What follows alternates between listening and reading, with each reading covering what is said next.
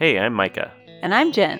From 1994 to 1996, Jen lived in the middle of nowhere, Montana. But not by choice. She was sent to a therapeutic boarding school. I had some issues. While there, she performed hard labor. There was also a lot of forced exercise. Went through daily, hours-long group therapy. That shit didn't work. And when she left, she was left with some holes in her life. Holes.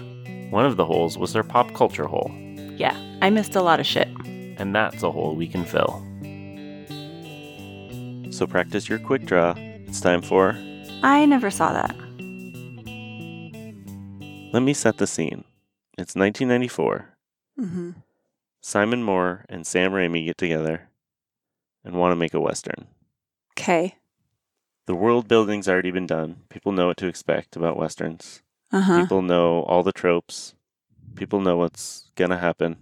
The thing they're concerned about is they don't want to sit through an hour and a half of build-up and tension and character progression and world building. They just want to see the fucking shootouts. That's all they care about. Mm-hmm. Mm-hmm. So they said, fuck the plot. Yeah. We'll shoehorn that in with flashbacks. Fuck any sort of character development. Yeah. We'll just get it all done right away. Everyone will be a stereotype. Let's just have a bunch of shootouts. Well, it's a Western. I mean, everybody was a stereotype back then, you know? Right. So in the Wild West, that's how everyone was literally exactly like the stereotypes of them. So they made The Quick and the Dead, which is what we're talking about this week. That's a good description. And by the way, I was kidding. I was making a joke, but you were waiting to make your joke, and I just want to make sure the listeners know I was kidding about that. But that's a very good description of this movie. I hadn't actually thought about that. And the fact that it's really only shootouts. Like that, it really is, that's the whole plot, is shootouts. And I'm not saying that's a bad thing in a lot of ways. I mean, it's true. We know the genre. We know what to expect. We know the characters. We know they introduce these people and we're like, okay, got it. You did it. You introduced them. Quick, let's move on. That's great. Except that they're also trying to do something new and different by having a woman be the main character and the best gunslinger. Yes, they invert a lot of the tropes as well, which works. Just that one. Are there others they invert? Well, they throw things up there that you're supposed to think is going to go a certain way, and then we can talk about that later. Yeah. But yeah, it's pretty much just people shooting each other.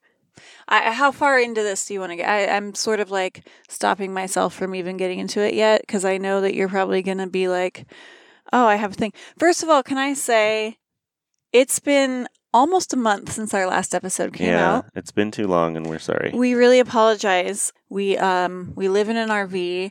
The biggest problem that there's two big problems we're running into. One is that we don't usually have Wi-Fi strong enough to stream movies and stuff. The other is that we're fucking exhausted by the time our kids are in bed and we have time for this. So we're just still trying to figure all that out. But this has been the segment. We're still trying to figure it out, living in an RV and doing a podcast, and it's hard because we can't watch things and we don't have time to watch things or record things. What was that?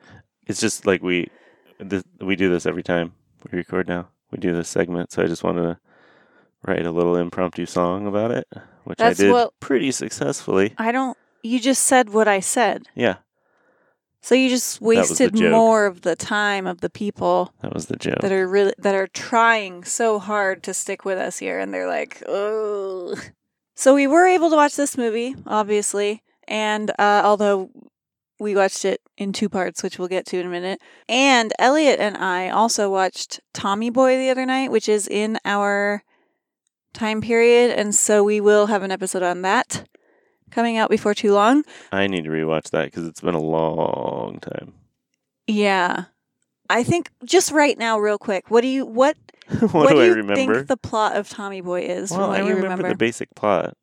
Oh, well, you said you didn't remember anything. Chris so Farley's character is Tommy. Uh-huh. And he's the heir to a auto parts manufacturing company. Okay, you totally remember this. But it just is a dumbass and plays around and doesn't do anything and never takes anything seriously. And so David Spade is assigned to hang out with him and they go on a road trip and stuff and get into shenanigans. Yeah.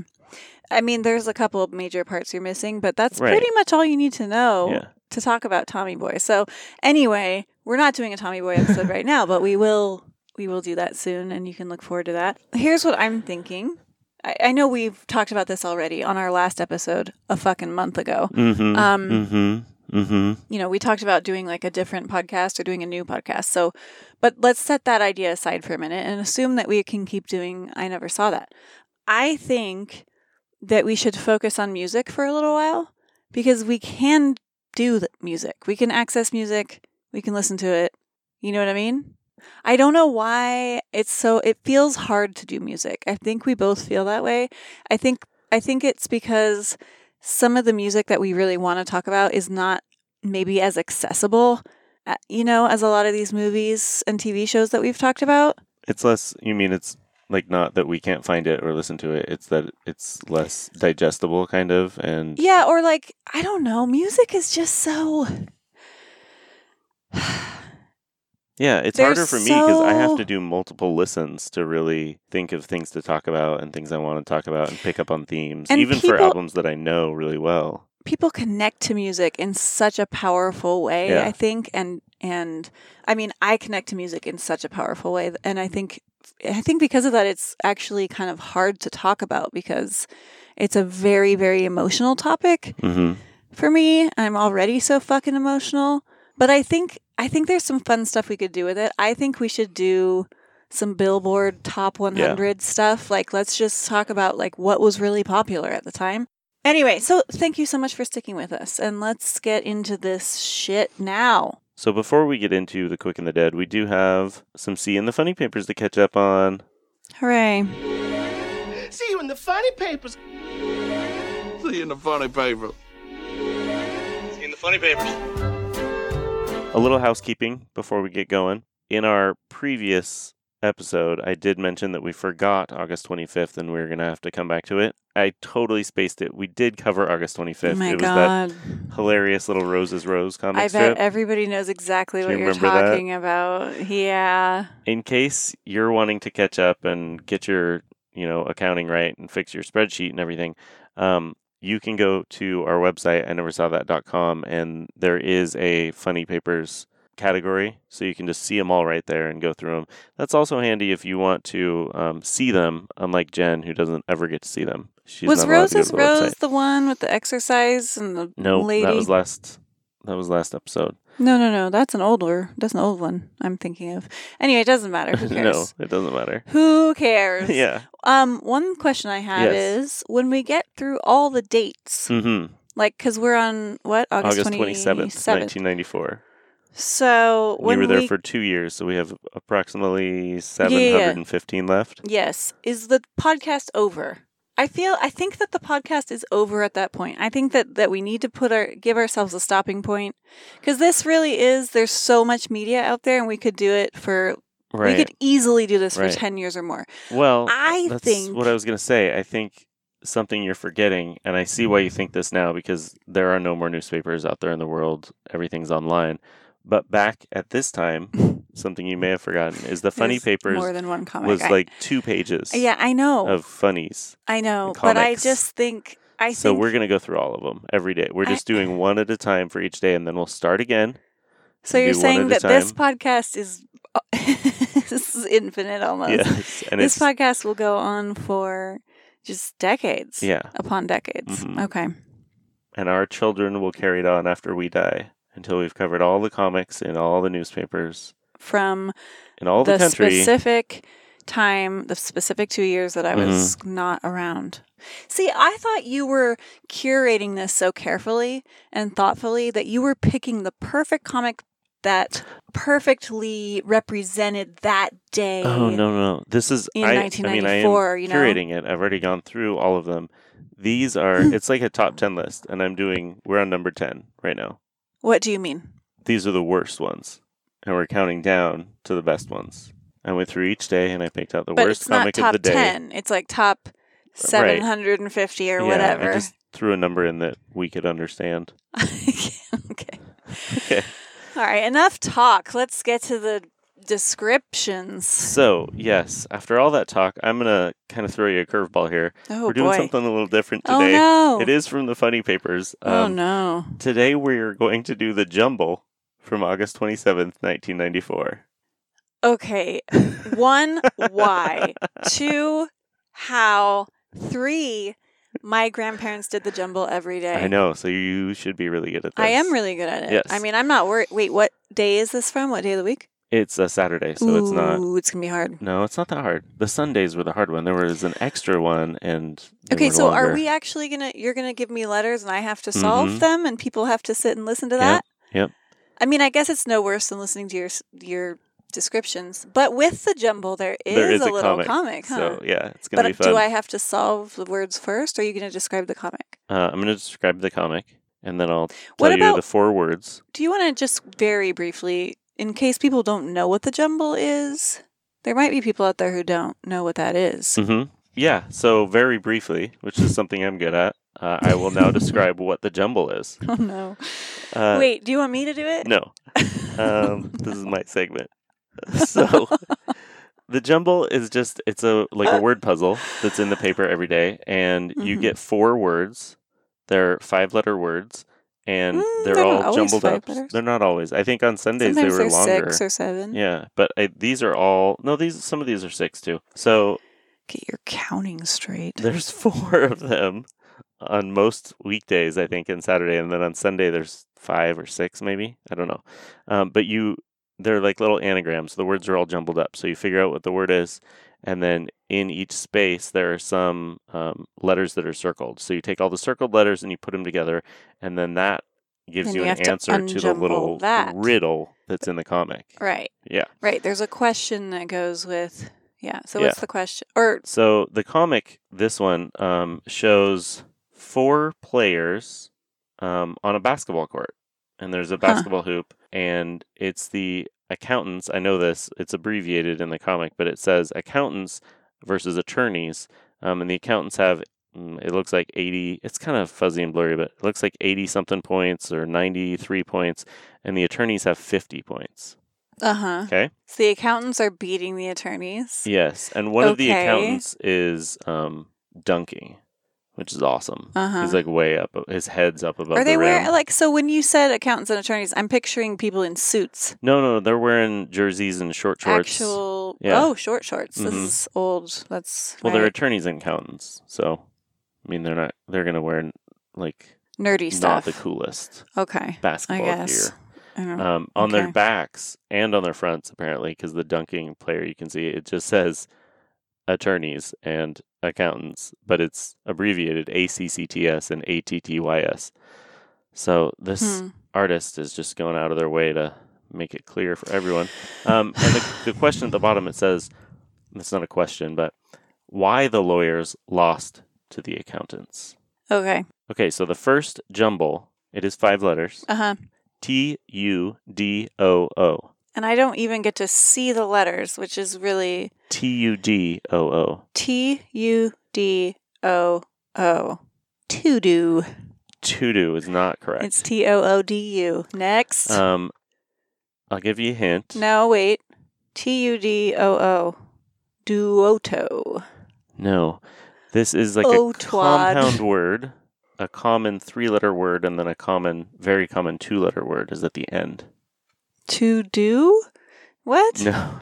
TUDOO. I need to see the letters. I know. can't do it without that. I think what we should do is we'll go through all of them, and then at the end of the episode, we'll come back. We'll give you a break to look at them and stuff, and we'll give our listeners a chance to solve them? it. Okay? Okay. Ready? Yeah, that's better because this is a lot of pressure, too.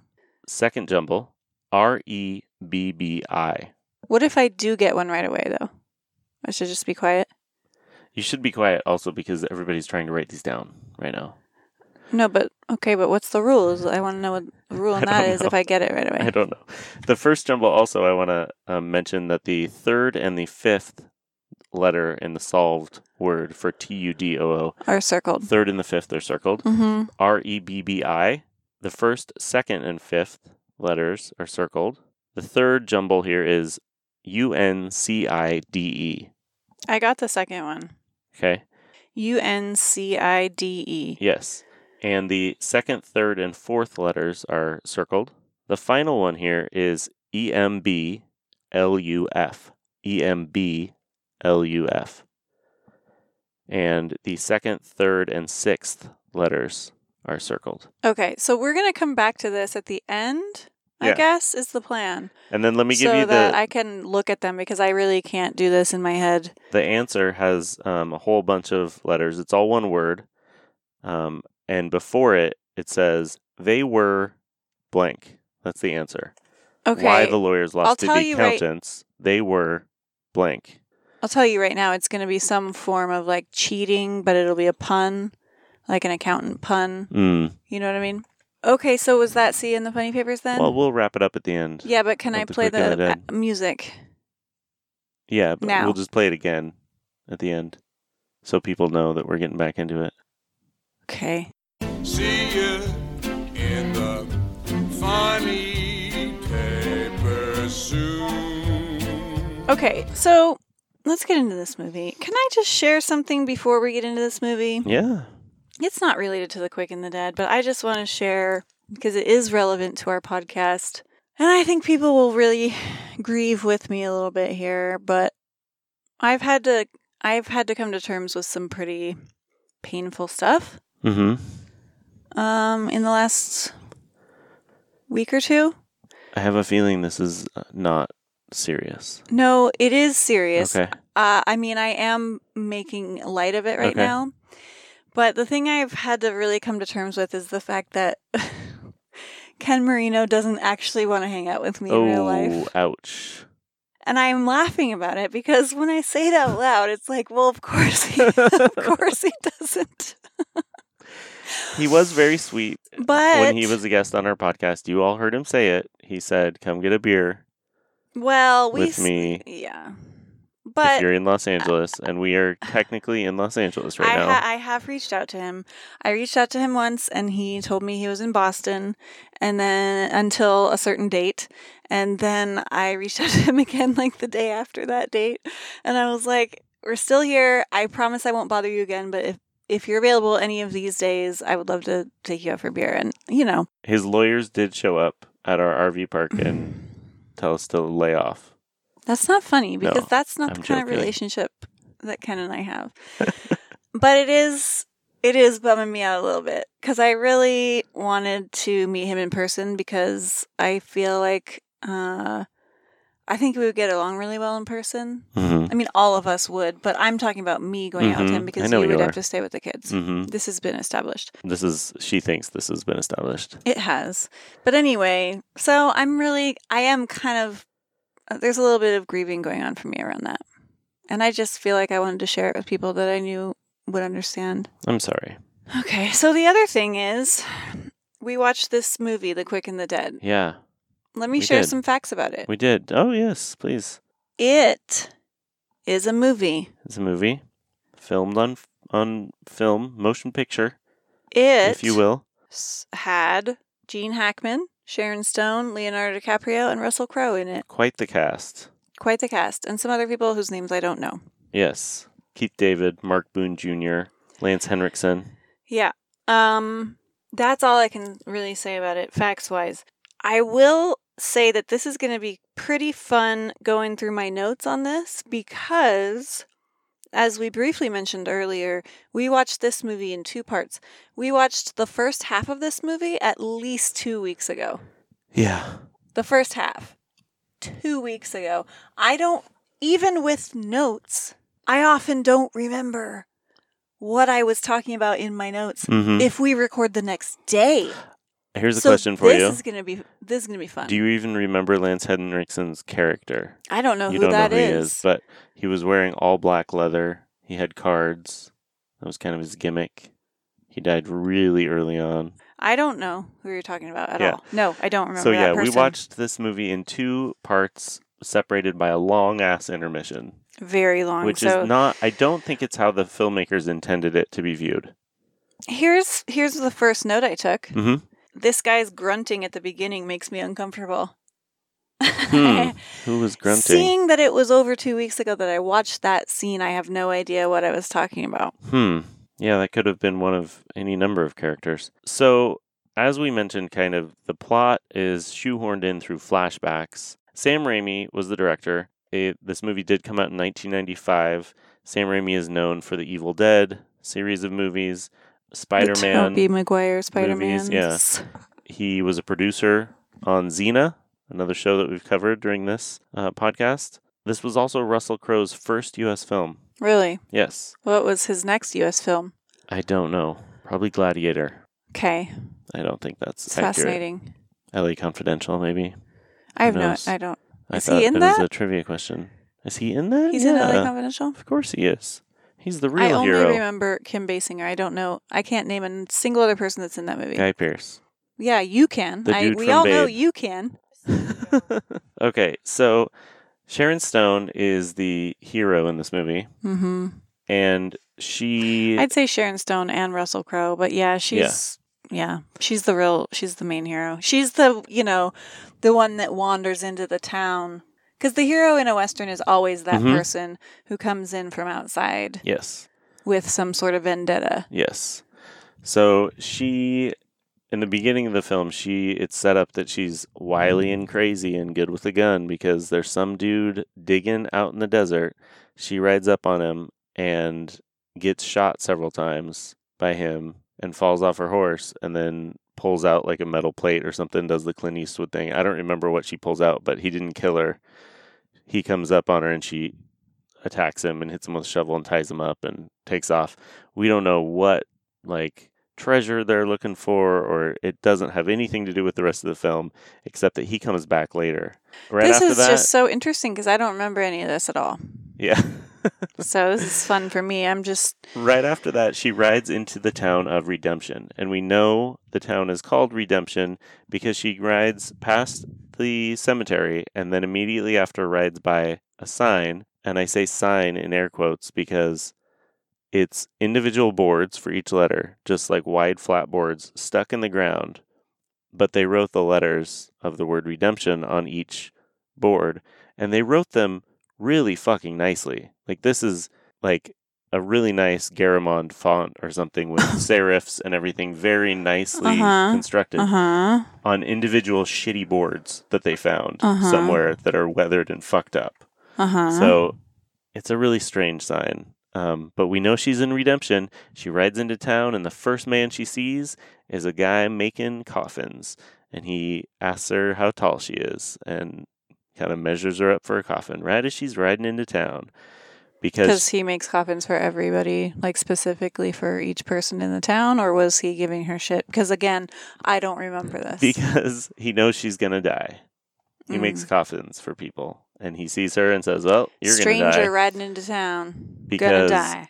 This town of Redemption, every year, there's an annual gunslinger Shootout contest. Put on by Herod. It is hilarious. Mr. Herod. Gene Hackman. Runs the town. We don't know it's Gene Hackman yet, and we don't know his name or anything. No, but yeah. He runs the town. He takes money from everybody. He offers protection, like the mob, kind of. He's essentially a mob boss without much of a mob. He has his men, so I guess he's kind of a mob boss who runs the town. There's no one else in the town.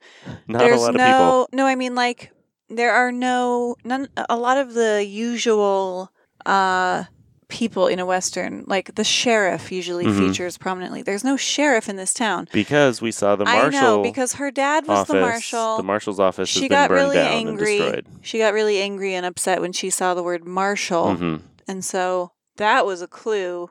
And then she has a little locket with Gary Sinise in it. Yeah, Gary Sinise was her dad. Are we supposed to think he's like her old lover, or we don't know? Yeah, but I'm telling you right now, so we do know. Okay. Because we did watch the movie, and that's her dad, and he was killed by Gene Hackman, essentially. Even though it was her that actually shot him in the head. It's a twisted story of basically Gene Hackman, Herod, by the way, Gene Hackman, why is he so good? Why is he so... I've never watched anything with him in it that where he did not absolutely like. No, I know what you mean. He goes all in, and it's great because he has this restrained like control and intimidation, but then he can go unhinged in like a second. He is just fucking. He's fantastic in this movie, and I would not say that this is a fantastic movie by any means. No, he's great. He is so wonderful to watch, and it made me wonder like. Is Gene Hackman an asshole? I hope not, but probably. He's very old. His is definitely the standout performance. Oh, yeah. Leonardo DiCaprio is also good. Yes. Very good. And he's 8 years old, but he's very, very good. He's in his 20s, and this is my favorite period of his. He does look like he's very young, though. He's always looked like that. He looked like a little boy back then, but he was actually in his 20s. And this was also the period, you'll recall, that Romeo and Juliet came out. And his performance... Was he in that? His performance in that movie is one of my favorite things of all time. But he was fantastic in this movie and great. Also everything he was in at this time. So what I was trying to say, though, before I got off on like how amazing Gene Hackman is... But he plays this role a lot where he's like this villain who is very, very calmly sadistic, you know, and captivating. That's the word I was looking for. He's absolutely captivating. And it's his laugh. It's the way that his little chuckle. He chuckles. Yeah, that's it. It's a chuckle. I wrote that down. That's the exact word. I want to see what kind of man you are. What kind of man am I? Kind people hate. He chuckles at people, and it is like chilling and wonderful. And he is the best. But he's a sadistic fuck, and basically, he's terrible. You find out, since I already said this, I'll just finish the story. You find out that Sharon Stone, her name's Ellen. Ellen's dad was the marshal. But for a lot of the movie, she's just the lady. Lady, they call her Lady. Yeah. They do that with everyone, though. It's not just her. Yeah. Everyone has a nickname. But she's the only woman, Leo's basically. Kid. And, she is the only woman. The marshal, Gary Sinise, her dad, when she was a kid, Gene Hackman had him strung up to be hung, and he had a chair or a stool underneath him, and Gene Hackman was like riding around on his horse shooting the legs of the stool, and so it was just about to give out. But then he gave her, as a little kid, the gun, and said, shoot the rope. If you shoot the rope, if you're able to hit the rope, your daddy can live. And so, of course, she shoots him in the head accidentally. So she actually did technically murder her own father, but because Gene Hackman, forced her into it, essentially. And it's very upsetting. It's very sad. Yeah, very, very, very wasn't sad. A powerful enough thing. You see earlier in the film. You see that through flashback later in the film. So all of this stuff, that is not all the revealed till backstory, later, is slowly unrolled through flashbacks, piece by piece, right, until you get the whole thing at the very end of the film. But at the beginning of the film, we're introduced to Court, which is Russell Crowe's character. And he is a preacher who they drag into town, who used to be part of Herod's gang or Gene Hackman's gang. But again, you don't know that right away either. Right. All you know... you kind of do because you can figure it out, like, if you've ever seen a Western. That's the thing about this movie. I haven't seen enough Westerns, honestly, to pick up on that. All I knew was that they burned down his mission and then dragged him to this town. Right. So but they make hints like, oh, good to see you again, like, and things like that. And I wasn't picking up on that. I was just like, why do they hate string Russell him Crowe? up in the bar. Right. Because they tell him, you're joining the shootout this year. Right. And he's like, no, I refuse. I won't do it. I'm a man of God now. I won't kill anyone. Yeah. And so they string him up in the bar, put a rope around his neck, throw it over one of the beams, and put a chair under him. And Gene Hackman is shooting out the legs of the chair. Exactly like he did with the marshal. Father. And she's there. She's in the bar. She shoots the rope. Right. Right as he's about to die. And saves him. And Herod later, after that, and after all this other stuff, this weird woman rides into the same town where I killed the marshal and I made the little girl do it. This woman comes into town. He did not put it together, yeah. And she saves him, saves this guy by shooting the rope, and she's all weird and mysterious. I don't know why she doesn't like me. Who is she? Do you have some particular problem with me? That is kind of funny because he's supposed to be such a, cunning kind of character. But, now that I'm thinking about it, that scene, because, well, you know what, Micah? I'm just now realizing that this might be because I watched the first half 2 weeks ago. Yeah. Because what I was about to say is it would have been way more powerful if she would have done that with Russell Crowe's character later in the movie. But actually, probably if you watch the movie all at once, you would remember that she had just done that. I did remind you when it happened. I was like, remember how she did that with Court at the beginning? And you were like, kind of. No, I remember it. But I didn't remember it when I saw the scene that they finally showed of her shooting her father. I didn't remember it in that at that moment. You had to remind me. And when you did, I did remember it. But my point is, it's probably more powerful when you see them a little more close together. Like I would say less than 2 weeks, like probably within the length of a movie would be a more reasonable time. Yeah. Makes a lot more sense. So there's a whole cast of characters of people that have joined the shootout contest, and the rules change halfway through the first round, like the first day. You just have to shoot the person. You don't have to kill them. And then later, the second day, the stakes are higher because they're all the big name actors that we know that are left. And that's when Herod comes in and says you have to kill to win. Yeah, he changes the rules suddenly. So there are a whole bunch of people in the tournament. There's a big Swedish guy who's like the gunfighting champion of Sweden. And everybody laughs at that. Of course, he's the first one to die. Yeah. Ace is who I was talking about earlier, Lance Henriksen. I actually love his character. He's dressed in like all black leather. He's very fancy. He has fancy guns, and he's always talking about how he can shoot with either hand. You want to play poker with me, little lady? Looks like you're having a pretty good time playing with yourself. It's a very special pack. See, I put an ace in every time I kill him. I remember him. And so he gives people an ace and then he kills them. Or he... People who have... Yeah. He gives them an ace... Or no. Yeah, that doesn't make sense. He comes into the... No, he collects an ace for every person he kills.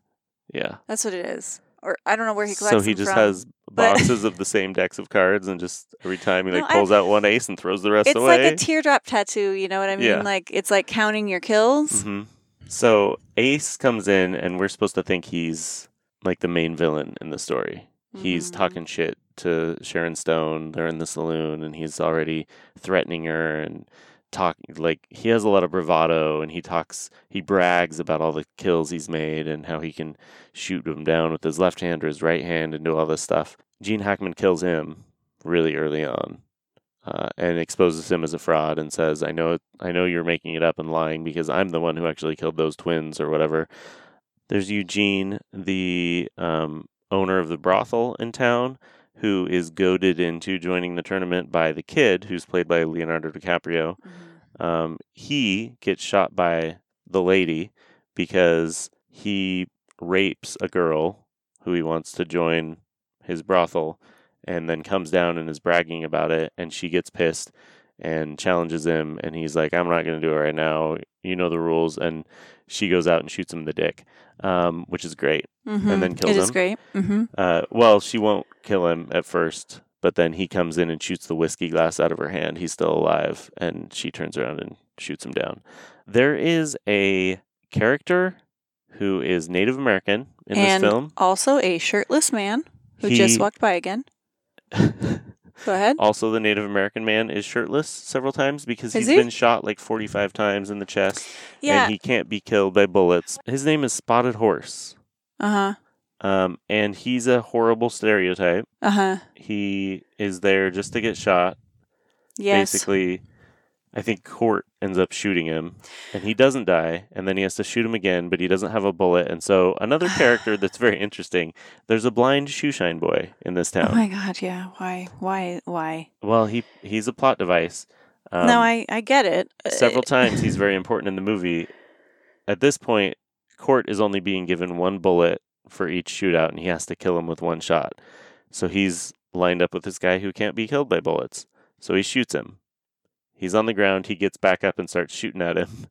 And Court's like, I only have one bullet. Come on, give me a bullet. And Herod says, no, you know the rules. So the blind shoeshine boy reaches in his shoeshine kit and has a drawer full of bullets. Why does he have a drawer full of bullets? Oh, and he can also identify them all by feel. Mm-hmm. So he throws it to Court. Court puts it in his gun. This is Russell Crowe. Yeah. And shoots him. Sergeant Cantrell is played by Keith David. He's the only black man in the film. Black other person. Other than the coffin maker at the very beginning. He is a hired gun that the townspeople all pooled their money together to get him to come kill Herod. Right, but you don't find that out till later either. And then or Herod, do you? Or if I would have watched the film all at once, would I have it's hinted known at, that? but you're not really sure what's going on. Herod shoots him twice, and then the third shot blows a hole the size of a coffee can in his head, and you can see Gene Hackman through the back. his No, head. that shot was so hilarious. It's the back so of his silly. you see the back of his head, but it's not a head anymore. It's just a big hole, big hole. That a gun that size could not make a hole that size in a person. Well, Gene Hackman, every third bullet when he goes into a shootout is a .50 caliber round. Are you being serious? No, I'm not being serious. It's ridiculous. See, I don't know. It's so I silly. don't... So we find out after Sharon Stone sleeps with the kid, she got really drunk. She wakes up the next morning on the kid's bed. Oh, God, I forgot about that. He was really into her. And she doesn't remember it, but he says that they had sex. Gross. Yep.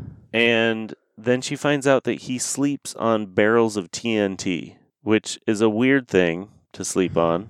Mm-hmm. So I bet that's going to come up later in the film, right? Yeah, it does. It does. What do you know? And again, the blind shoeshine boy is involved. She is matched up with Court at the very end. So Herod is left, and then Court and the lady are left. And they act like they don't want to kill each other. And Herod starts counting down from 10, and they fake her death, basically. She gets some red ink from the shoeshine boy. Court shoots her in the chest, supposedly. She disappears. They take her body away. And then when Court and Herod are about to have their shootout, buildings start exploding. Yep. The whole town blows up, basically, and here comes Sharon Stone walking out of the fire. And she shoots Gene Hackman, and we see another magic bullet situation. Yeah, it goes straight through him. You can see a hole right through his body. Yeah, and he notices that because he looks down and sees his shadow, and there's just a tiny little pinprick of light in the middle of his body. And then they show it. And then the next shot where she shoots him in the head, in the eyeball, and you get a ride on the bullet as it goes to his eye, and he flips over backwards and lands on his face. That part was kind of gross. You didn't really see a lot of it, but people shoot holes in bodies in this movie, like straight up holes, like holes all the way through, which I know does happen occasionally with bullets, but I feel like it's pretty rare. So that it's interesting to me that this happens so many times in this town. You know, it's just a phenomenon, I guess, is what I'm saying. Mm-hmm. You did miss the most significant part of the film, in my opinion. Oh, yeah? Which is where Gene Hackman is up against the kid. So the kid is Leonardo DiCaprio. He is Gene Hackman's son. But he's not, he's like illegitimate. He doesn't recognize him as his son. Yeah, whatever, something like that. Well, that's important because Leo wants his respect. Like, he wants his respect, yes, and it's just never clear to me what if it's just that Gene Hackman is an asshole and bad father, or if it's that he doesn't, claim him. But everybody knows it's his son, so anyway. But yes, Leo, the entire movie, all he wants is his dad's approval. It's very sad, but he's also this like super arrogant kid who is very good at shooting and he's like thinks he's on another level, says that literally. Yeah. And he then challenges his dad because I think that he's trying to call his bluff, essentially. Like, you're not going to kill me, right? Or he was planning to shoot him and just not kill him, but just shoot him to prove show him that he's faster than his dad. Yeah. Yeah, and that he's worthy of respect. The gunfight is in the head. Not in the hands. The only thing that makes him invincible is because you all think he is. Maybe 5 years ago he was the fastest. But, time catches up with everyone. He's just a little bit slower than he used to be. And as for myself, would you believe it?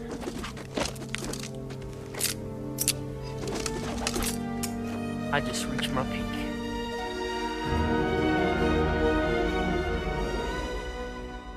But of course, and I knew this would happen, Gene Hackman kills him. Mm-hmm. It is the saddest, by far, I thought, scene in the movie. It's very, very sad and upsetting because he doesn't die right away. He's lying, of course, Leonardo DiCaprio, lying on the ground and bleeding, and he starts crying and screaming, I don't want to die. Like he is an actual Like a normal kid. person who would He's a had kid. just been shot. Yeah. He's a kid. child Yeah. who was just shot by his father. Mm-hmm. And it's devastating. I found that scene incredibly devastating, and that's when I started thinking about Romeo and Juliet and how powerful his performance was in that, because he can really be very moving, and that scene he's really was good, so and he was upsetting. great in that scene, and Sharon Stone was not. Oh, I don't remember what she did. He said, I don't want to die, and she said, of course you don't, and just kind of looked down and covered her face with her hat so you couldn't see her acting. Well, I mean, she was just like, what are you going to say? I think she was like, she was not I great know in you this don't film, but like, I mean, but yes, she was fine. She just wasn't given much. I mean, she's the hero, but she hardly speaks ever. I mean, she's tough. She's badass, and I appreciate that. She isn't, I do like that she isn't treated, because, it's Sharon Stone. She's like gorgeous, and I don't know. I feel like in a lot of movies she would just be, that would be her character, that she's gorgeous, and that's not what she's about. But still, yeah, she's just boring. I thought her character was really boring, and it was too bad because, as usual, all the men around her, she should be the center of the story, but all the men around her are given much more interesting, funnier, more, just better roles, just better. So it was like, they were subverting the trope by having a woman be the stranger that comes into town and be the hero, but also they kind of did it half-assed. Yeah, I found her character really boring, and I I didn't blame her acting for that. I was bothered by her acting, but I think you're right. It's more like it's not fair just to point that out, because she was given the role of the quiet hero, but yeah, she played her role very well. It wasn't as interesting. Like she was tortured because she killed her father. Mm-hmm. She also didn't want to kill anyone except Herod, but she had to go through this thing. But she didn't even want to do that, as it turns out. Yeah, she was very upset when she finally did kill that guy. She was like really shaken by it. Yeah. So I don't know. She could have been a much more interesting character.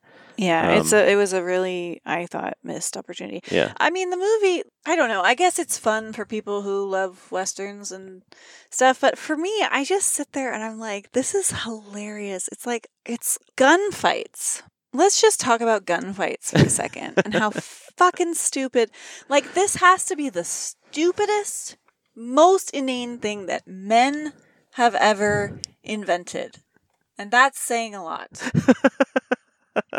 It's so I mean, in my notes, like back at the beginning when they're talking about this contest, my notes on it are like, why would anyone join this contest? Yeah. You're going to die.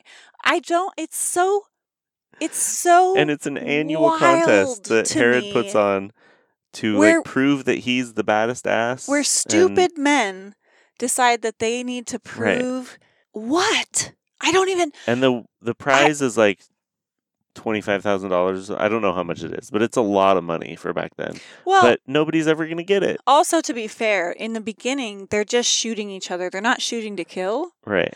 So, but that's even funnier because the doctor is that the doctor is also a fairly prominent character. Yeah. But anyway, he's like standing there with his little medical bag, just waiting on the side of the gunfight to see who's going to go down. And then he just like kind of, like hustles out there. So the doctor is played by Robert Blossom, who I think we know him best as the neighbor from Home Alone. Yeah, the guy that they think like buries bodies, but Yeah. he's actually a really sweet old man. Yeah. I want to ask this because I feel it's important because it was something that I was absolutely focused on and distracted by. How did they treat gunshot wounds back then? You just died. Well, right. But they didn't though. Not everybody died. Like the doctor is hustling out. So it's like Right. he's not just leaving them there to die. I mean, what they was he had- doing? Peroxide? Yeah, they had antiseptics. So they took the and they bullets had- out. Yeah. Which had to be super painful, and then they just tried to keep it from getting Tourniquets infected. and yeah. It's just, I'd like to spend a little more time just digging into this idea Yeah. of signing up for a gunfight. Yeah, I think it's really interesting. I was actually kind of into it at the beginning because they weren't necessarily killing each other. They were just shooting, which I think is something that I thought much that more was commonly interesting. happened in gunfights. And Yeah. all we see It's in the still old westerns is Stupid as hell. these people that can shoot from the hip and they kill every time every time. instantly with one bullet. Yeah. But they immediately throw that out because in like the first gunfight with Ace and Mr. Herod, it's not the first one, but in that one he like shoots his hands and then he shoots him in the head and he shoots him like 5 times in all these spots exactly where he wants to shoot him. So they are pinpoint accurate. And later in the contest, they have to shoot to kill. So Well, yeah, but that's because Gene Hackman, again, he's a sadistic fuck, and he Yeah. just decides to change the rules. And what he says goes, because that's yeah, how he it is runs in the this town. town. I mean, and he has a whole monologue about that. I want to go way back, if you don't mind, because as you may know, something I like to do is just kind of look through my notes. Yeah. Because it's the only frame of reference I have. There's a Confederate flag in the bar. That was just an observation that I hated. Which is strange because I Um, think it's set in like New Mexico or Arizona or something. I Yeah, could be well, wrong, but Oh, I wanted to share that I did write down a quote when Russell Crowe said, "I wasn't always a preacher. I just wrote no shit in all caps." So I wanted to say that because earlier I feel like I made it sound like I didn't notice anything, but I obviously he was very clearly not always a fucking Yeah. preacher. There's a lot of that in this movie where why are they picking on this poor preacher man? well, it's just like so obvious, but trying to make it like okay. At the end of the movie, when Yeah. she comes walking out in that beautiful scene, it's a beautiful scene. It reminds me very much of Desperado when they walk out, in the flames. The Slow mo. Yes, she walks out. Her hair's down. She's Yeah. just looking wild and like it's great. It's a great scene, but she comes out of the shadows and Gene Hackman's just staring and Yeah. I he just still is all like, I could who think could it be? exactly all I could think was like, are we supposed to be surprised by this? yeah. Were we, do you think? Because No. they made it very clear that she was planning something. Right. And She asks the then- boy, like, what color ink do you have? And then you clearly see her grab her chest, and when her hand moves, there's a whole bunch of red ink there. Yes. Like, And she also tapped. I mean, it's so overtly, Yeah. it's so fucking obvious. She tapped the TNT barrels just Like, to make we're sure gonna do we something noticed with those. oh God, my favorite example of this was, so for the ladies' first shootout, Russell Crowe had been in one before, and he tells her, Oh, yes, says- yes. I have a note because on this too. all the shootouts happen at noon or on the hour. Like Oh, somebody yes. challenges you, and then on the hour, that's when we have the shootout. So when the clock strikes 12, that's when you draw. So he tells her as she's walking by, and there's tons of other people standing on the steps of this building. He whispers in her ear, "This is a man who's like in chains. He's a prisoner, and he's not allowed to do anything or talk to anyone." But Yeah. they let her walk by. So he whispers in her ear right before the clock strikes 12. There's a No, this is what he says. okay. I wrote it down.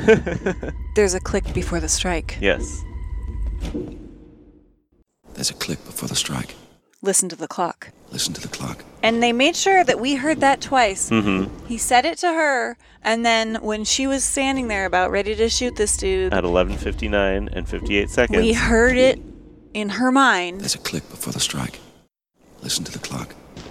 his voice saying it again. And they show him, and then it plays, And Yeah. then they show her, and then they show the clock. Now, And I what- was confused. I had to pause it and rewind. I'm like, what clock are they talking about? fuck off, Micah. Why is he saying that? Fuck What are off. they going to do with the clock? What? What I thought was funny about that too, also, was that everyone knows there's a click before like it No, moves. you have to listen for it. But like, Nobody else can hear it. I just feel like that's not really all that like revolutionary of a thing to notice or tell her. Like, of course there's a click before the fucking like. Do these people know how clocks work? Everyone knows how a clock works. Why would he need to tell her that? I think the implication is that it's a very, very quiet click, but Oh. the entire town is so silent at the beginning of these shootouts. It's not really an advantage. Anyone would be able to hear that, and anyone who's not an Yes. idiot would be able to think, Oh, huh, click. that'd that be a means good time it's to draw. time. I just, it it'd was be so. seconds before, and nobody, like milliseconds before, and nobody would think I was cheating. I mean, I do feel like if they had just said So it, dumb. if they had just said it once, it would have been fine. But the fact that they said it twice, and the fact that that's what they chose to say twice, Let's like, point there's out so our dumb many- plot device. there are so many other in case you missed it. things they could have done with that. You know, I don't know. It just was such a. I just thought that was such a weird fucking detail that they chose to focus on. I did love some of the cinematography. It was beautiful. Mhm. Any Western, like, just these barren landscapes, Yeah. the desert and the mountains and the light is incredible. And there are several shots that The are just towns. beautiful. I do. I love old West towns. Yeah. These towns that stand out in the middle of nothing. There's Yeah. no river nearby. There's like, why is there a fucking town here? Mhm. And they're just abandoned and destroyed. And yet there's everyone still is people living. dirty. Yeah. Like dirt from head to Super toe. dirty. In this movie in particular, like I really noticed And that. they did a great Except job of Gene it. Hackman. But I know there are parts of it that I really liked. There are also parts that it just doesn't fit with the Western genre, which I know Sam Raimi was doing on purpose. He's trying to update it and do something different, but there Yeah. are so many shots of quick zooms into Oh people's my faces, God. and they do it like 9 times. So there will be Yeah. 2 people standing there, and there will be like a medium shot, so you Well, can see their because- torso, and then it zooms into the face, and then it does it to the other person, and then it does face to eyes, and then face to eyes, Well, and then I tighter feel on eyes, like- tighter on eyes, tighter on this, tighter on this. Clock.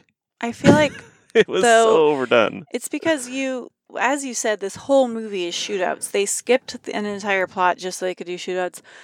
And so it was like they were trying to make it more interesting by doing that. And toward the end is when they really started doing that. Oh no, It was like they were either trying to make it more dramatic, or I thought this has to be funny on purpose, right? This is fun. This is so over the top that I felt like it had to be. I think it's like it kind was, of poking is this movie at maybe a comedy? the Western, because that was something that happened in old Westerns, or if you watch some spaghetti Westerns, there are lots of close-ups of eyes, and there are lots of reaction shots, and lots of back and forth. So yeah, it's poking at that a little bit. These shots were also at weird angles, which was kind of new, and I think they were overdoing it on purpose. But it wasn't just But- at the end of the film. At the beginning, there was a montage of clocks and repairing a clock and cleaning guns, and then this like music video montage of eyes and zooming in on Leo's face and zooming in on this person's face. And they didn't show a whole bunch of the shootouts. They just did it in this like hilariously stylized way with black backgrounds and wispy smoke from I gunshots just going don't. by. I don't understand what they were going for there. I know that it wasn't supposed to be funny. There's no way it was supposed to be funny because that wouldn't fit with the rest of the movie. It's not a comedy. It's not funny. I think it was supposed to be a little funny. I- It's like Really? acknowledging that it's I don't think part of so, the Micah. Western genre, and it's making fun of that a little bit. I think it was taking itself pretty fucking seriously. You have to remember, this is the guy who directed Evil Dead, Army of yeah, Darkness, that's true. Like, which are funny, right? I haven't seen those Xena, movies. Warrior Princess. Yeah. Okay, that's true. It's very self-aware. Well, then I need to watch it again because it did not feel self-aware to me. It just felt like it was trying to do something that it didn't quite do, and I'm not sure what that was. I'm not sure what that. I think what that was to make a different kind of Western, but it's not. I don't think that they were successful at doing that at all. I think you're right. I think they were trying to kind of make a different kind of Western. They were also acknowledging that they're trying to make a different kind of Western, and they're kind of making fun of the genre a little bit too. I don't know, but and okay. It didn't quite work. No, it didn't. It didn't quite work. That said, there were some great performances. I mean, I actually think everybody in it, there were no performances that stood out to me as not being good, actually. I mean, Russell Crowe was good. Gene Hackman's good. Leonardo DiCaprio's good. Like Sharon Stone's good. I thought he was fine. I mean, Russell Crowe seemed like all his dialogue was like ADR'd. It didn't sound like he was even talking. He didn't seem like he was there or gave a shit, really, in a lot of the... He was so passive, and I know that was his character. He was this I didn't really preacher see who was him just taking the beatings and wasn't going to be violent, but... No, but he was like looking out for her. Yeah. I feel like that was mostly what he was doing. Well, and of course, Gene Hackman, being the sadistic fuck that he was, pushed Russell Crowe into killing people when he didn't want to. Like he called his bluff. And so there was that part where he had that instinct still. But I want to mention that he that Gene Hackman invited Sharon Stone to dinner, and I say invited, but it's not an invitation. It's like, you must come. You will. The note he left said like dinner tonight. So she gets all dolled up, which was weird to me. But anyway, she gets all dolled up. I guess that's just like appropriate dinner attire. She's wearing a dress, and she looks like a totally different person. Well, she's going to the fancy man's house for dinner. It was weird. But anyway, I mean, honestly, that scene felt to me like, oh, we need a scene where Sharon Stone looks hot. Yeah. Or looks pretty in a more typical way. But that scene was so funny to me. It was great because it's Gene Hackman. And I thought she was really good in it too. But he's got that chuckle and he's just being a creep. He's just a total fucking creep. He tells her, I find myself almost uncontrollably attracted to you. What a fucking creep. It's so gross. But also, he invited her to dinner. They're drinking wine. The only food you see in the scene is an apple that he's peeling. Yeah. And then he slices it up and eats it himself. Did they have an apple for dinner? He did. There was no shit. I was like, he's having an apple. I don't think But he wasn't even eating the apple. Put a question mark on the invitation. It didn't say dinner tonight. I think it just said dinner tonight. And what he meant was, I'm eating dinner tonight. If you want to come sit across from me. Which will be an apple? That's not a dinner. Maybe they ate before. Maybe that was dessert. Whatever. It was really hilarious. I loved it. I like to think that they just sat there. There was no dinner served. They just sat there drinking wine. He hit on her and acted like a total fucking creep and just had his knife out the whole time. Peeling an apple, which is like supposed to also be, intimidating and sort of threatening. But, oh man, it was so... Again, was that intentional? Was that supposed to be funny? Maybe that was supposed to be funny. That, maybe that was them playing with... something. I don't know what they're playing with, though. Well, I mean, the plot that we talked about at the beginning, they're playing with the whole genre of Westerns. I know, and I think I'm just not... Like, I've seen some Westerns. I love the movie Silverado, as you know, Micah. And I will forever say that that's Kevin Costner's best role ever. He is great in that. I love Silverado. I haven't seen that many Westerns, though, really. I've never... as a younger person, I was not interested because... I hated violence.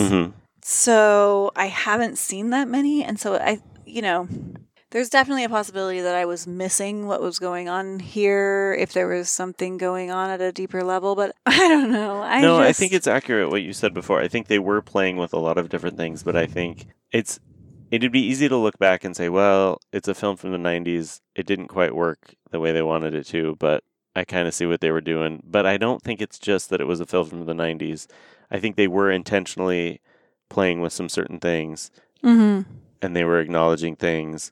I just don't think it all quite worked the way they thought it would. And, I feel the same way about Xena in a way, and I haven't watched enough of it, honestly, and obviously we only watched a couple episodes. People love that show. I watched more than that, but yeah. And I think camp is really hard to do. Yeah. And when you're mixing it with like When you're doing it when on you're purpose, trying to mix it with It's hard. real action and other real like things, emotions, real emotions. yeah, Yeah. it's really hard to do. Because that does exist in this movie. There's actually quite a bit of that, as well as in Xena, of Mhm. course. Yeah, I think with a TV show though too, you have more space to build Mhm. that, and And you can do one-off episodes that are just silly or sure. But with a movie, and especially a movie that you watch half of and then you watch 2 weeks later the other half, I don't know why they set it up like that. You know, I wish Yeah. they wouldn't have. I wish they would have just made it so that like it could be watched all at once. yeah. Yeah, it is weird. Like it's weird that they did that. Mhm. I do want to remind you, though, that Sam Raimi does have one very, very famous scene in his body of work that was not accepted by anyone as working. It was not well received Wait, at all. in this movie? In no, what movie? in Spider-Man 2. Okay, wait, don't tell me. Wait, no, was it Spider-Man 2 or Spider-Man 3? It was Spider-Man 3. Spider-Man 3 is the one where Tobey Maguire gets all dark. Yeah, so in Spider-Man 3, Oh, is it the one with the American flag? no, it's Oh. when Tobey Maguire is like walking down the street dancing. Oh yeah, that's a weird scene. And that kind of encompasses a lot of his body of work to me. Like this, he's trying to be did funny. people He's really trying to do a hate certain that thing. that much? Oh yeah, Like, what do you? people like everyone was fucking like, still "What talk is about this?" it. Like, what were you Because doing? it just that didn't fit. ruined the movie for a lot of people. Really, Like people loved Spider-Man 1, and then people Yeah. loved Spider-Man 2 even more. even though they're basically the fucking Yeah, same. that- They are the same. I was movie. like, this is the same movie. It's I the don't same movie. care I about like this. both of them. I Um, do like both of But them. then Spider-Man 3 was people were pissed. Well, Spider-Man 3, what I was pissed about was like all the fucking patriotic bullshit. But the dancing part, I don't know. That didn't. Well, and It's the been whole a very long the time whole, since I've seen like, it, but I don't remember it emo bothering Peter me. Parker subplot. Sure, but that's different. People You're didn't like. You're talking about an attempt at building camp into something. Mhm. Is that what you're saying? Like it's like to make it campy and make it Yeah, kind of almost absurd and funny, but it just Mhm. doesn't quite land. yeah, and that one didn't land. And I think I feel the same way when I watch a lot of Xena. I'm just baffled. Like, wait, what am I supposed to be?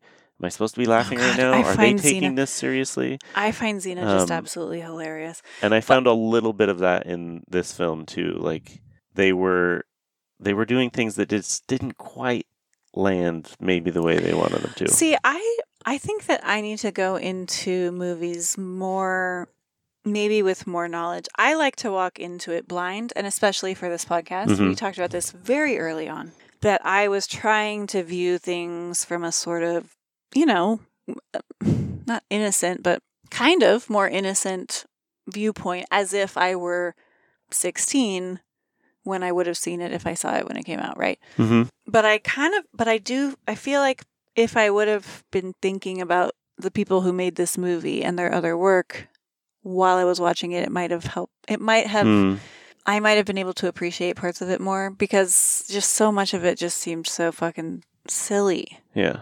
I don't know. It's just weird. I think that I feel not a lot about it. What I feel mostly is that there were some really strong performances, and Gene Hackman just slays me. Yeah, he's really great. I just can't get enough of him. Like watching this movie, all I could think was, what else can I watch that Gene Hackman is in?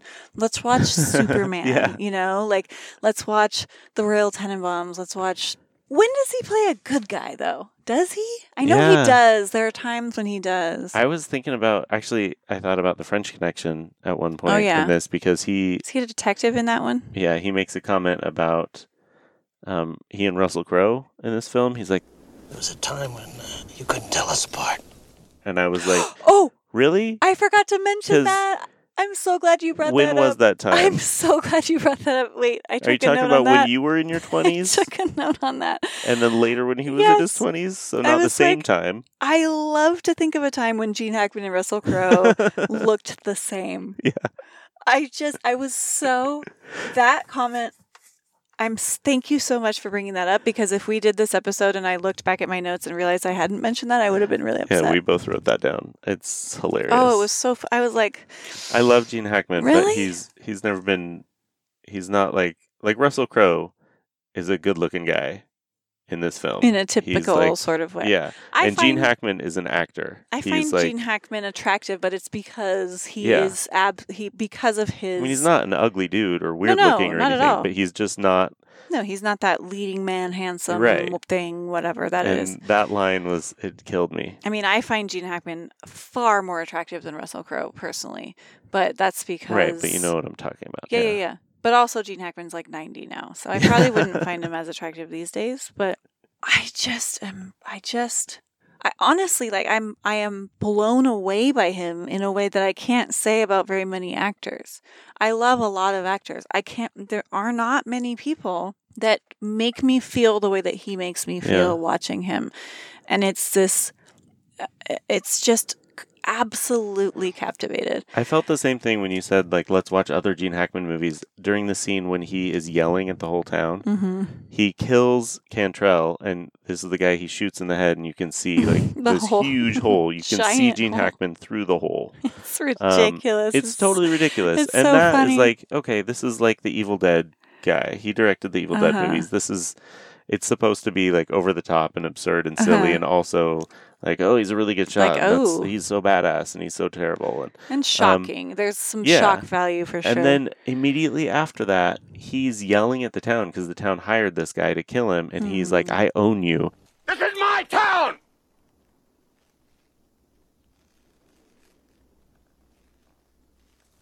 If you live to see the dawn, it's because I allow it.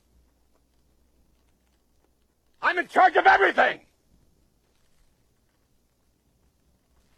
I decide who lives or who dies.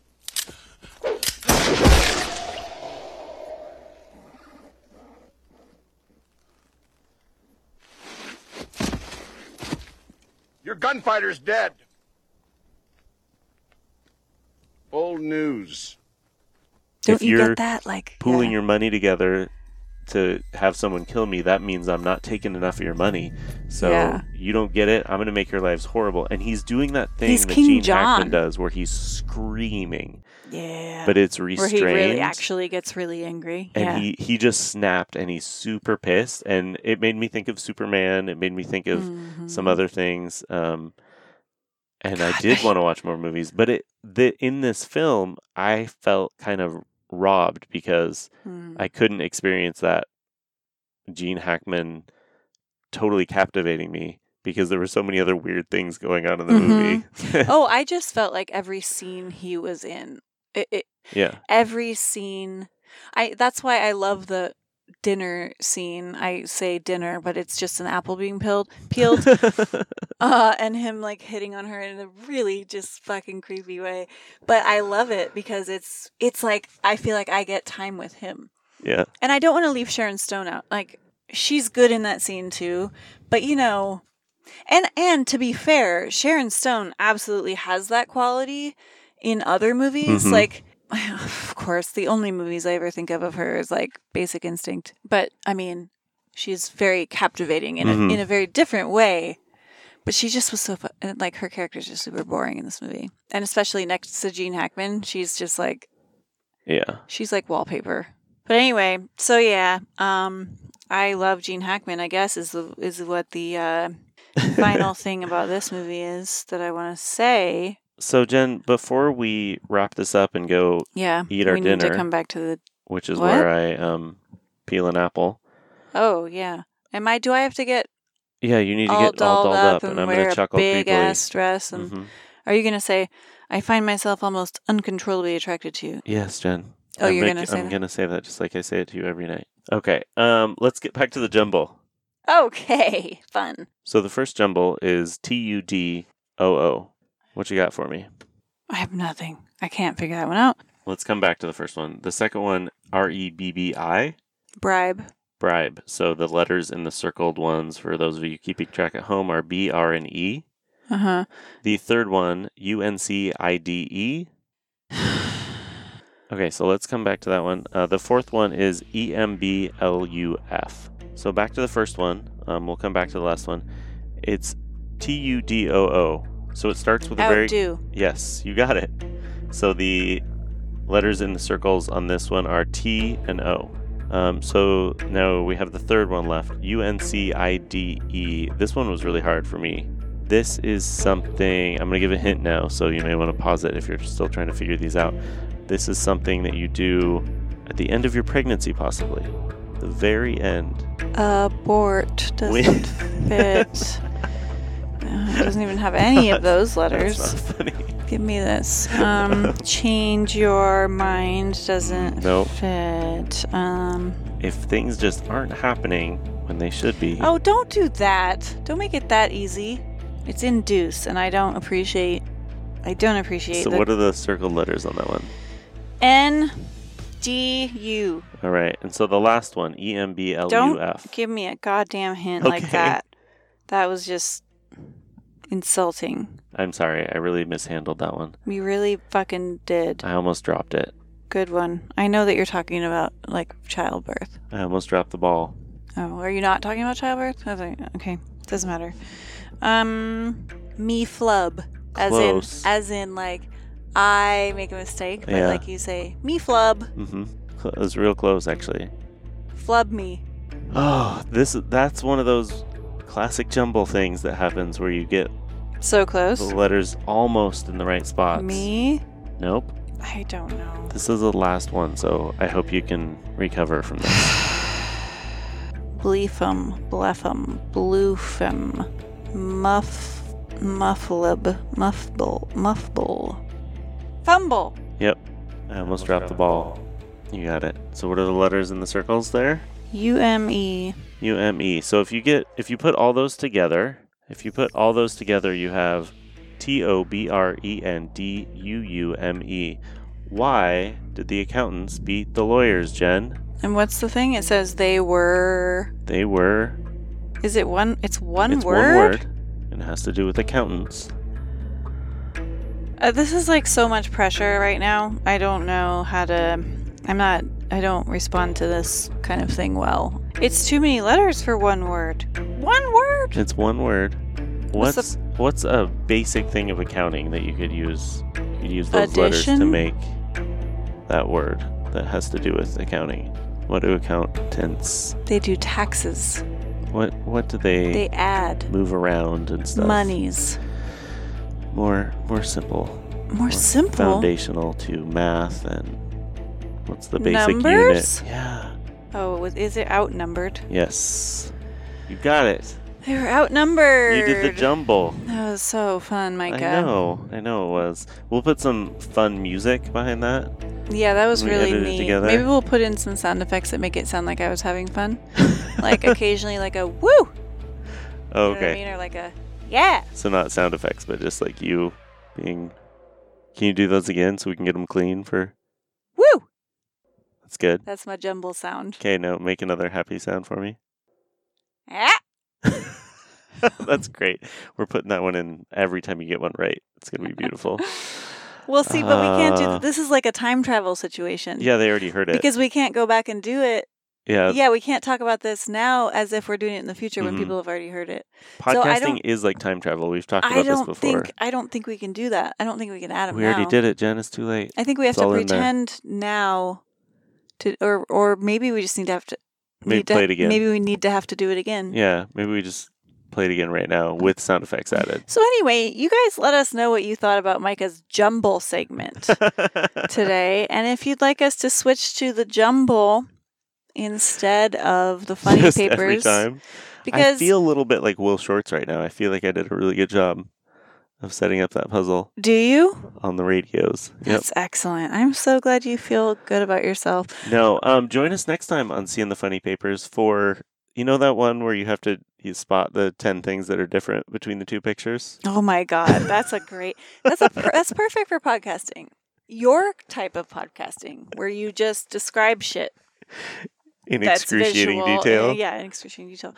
Okay, well, I feel like we're coming to the end of this episode. Really? I feel like we got there a long time ago. Yeah, well, yeah, but then you pulled out the fucking jumble again. So we will have an episode on Tommy Boy coming out soon. I think we might even, get to do like 2 episodes in a row. Like, Whoa. whoa. And then we're going to do music. So I don't know think if people are ready for that. think we might be able to get some episodes We're out. turning over a new leaf here. We're doing this now. We're doing it. We're officially doing it. And we're Buckle also up. making a podcast. Sit down. Get Oh, it? I get it. Sex podcast. Yeah. So,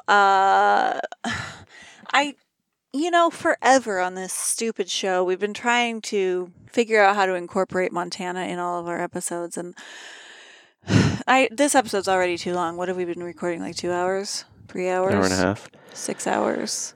So I'm not going to try to do that right now. You can't really force it. If we have something to talk about, then it's great. You don't want to talk about the shootouts that they made you guys do? Yeah, I was gonna talk about. The tournament? I The was annual going to tournament? talk about the sort of general dirt and dustiness of the landscape and the general dustiness of the Montana landscape. Were we in McCall when we watched the first half of this movie? I think so.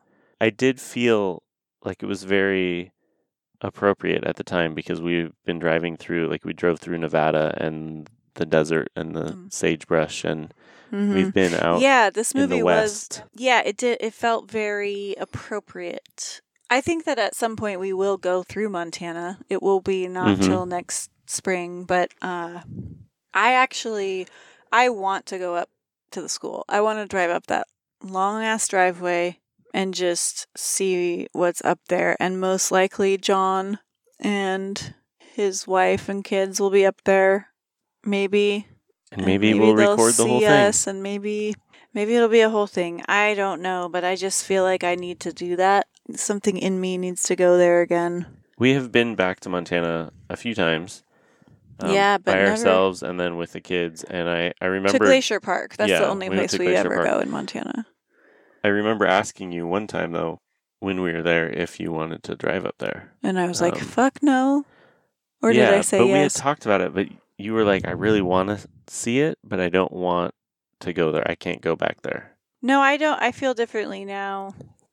I almost feel like I need to do it because, I still have nightmares. I still have nightmares about that place. And often I have them at least once every couple of weeks.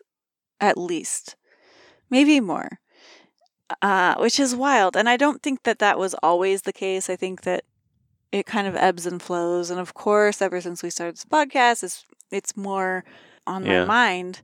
But I don't know. There's something about, I feel like maybe it would help provide some closure just to be there, just to face that fear of going there.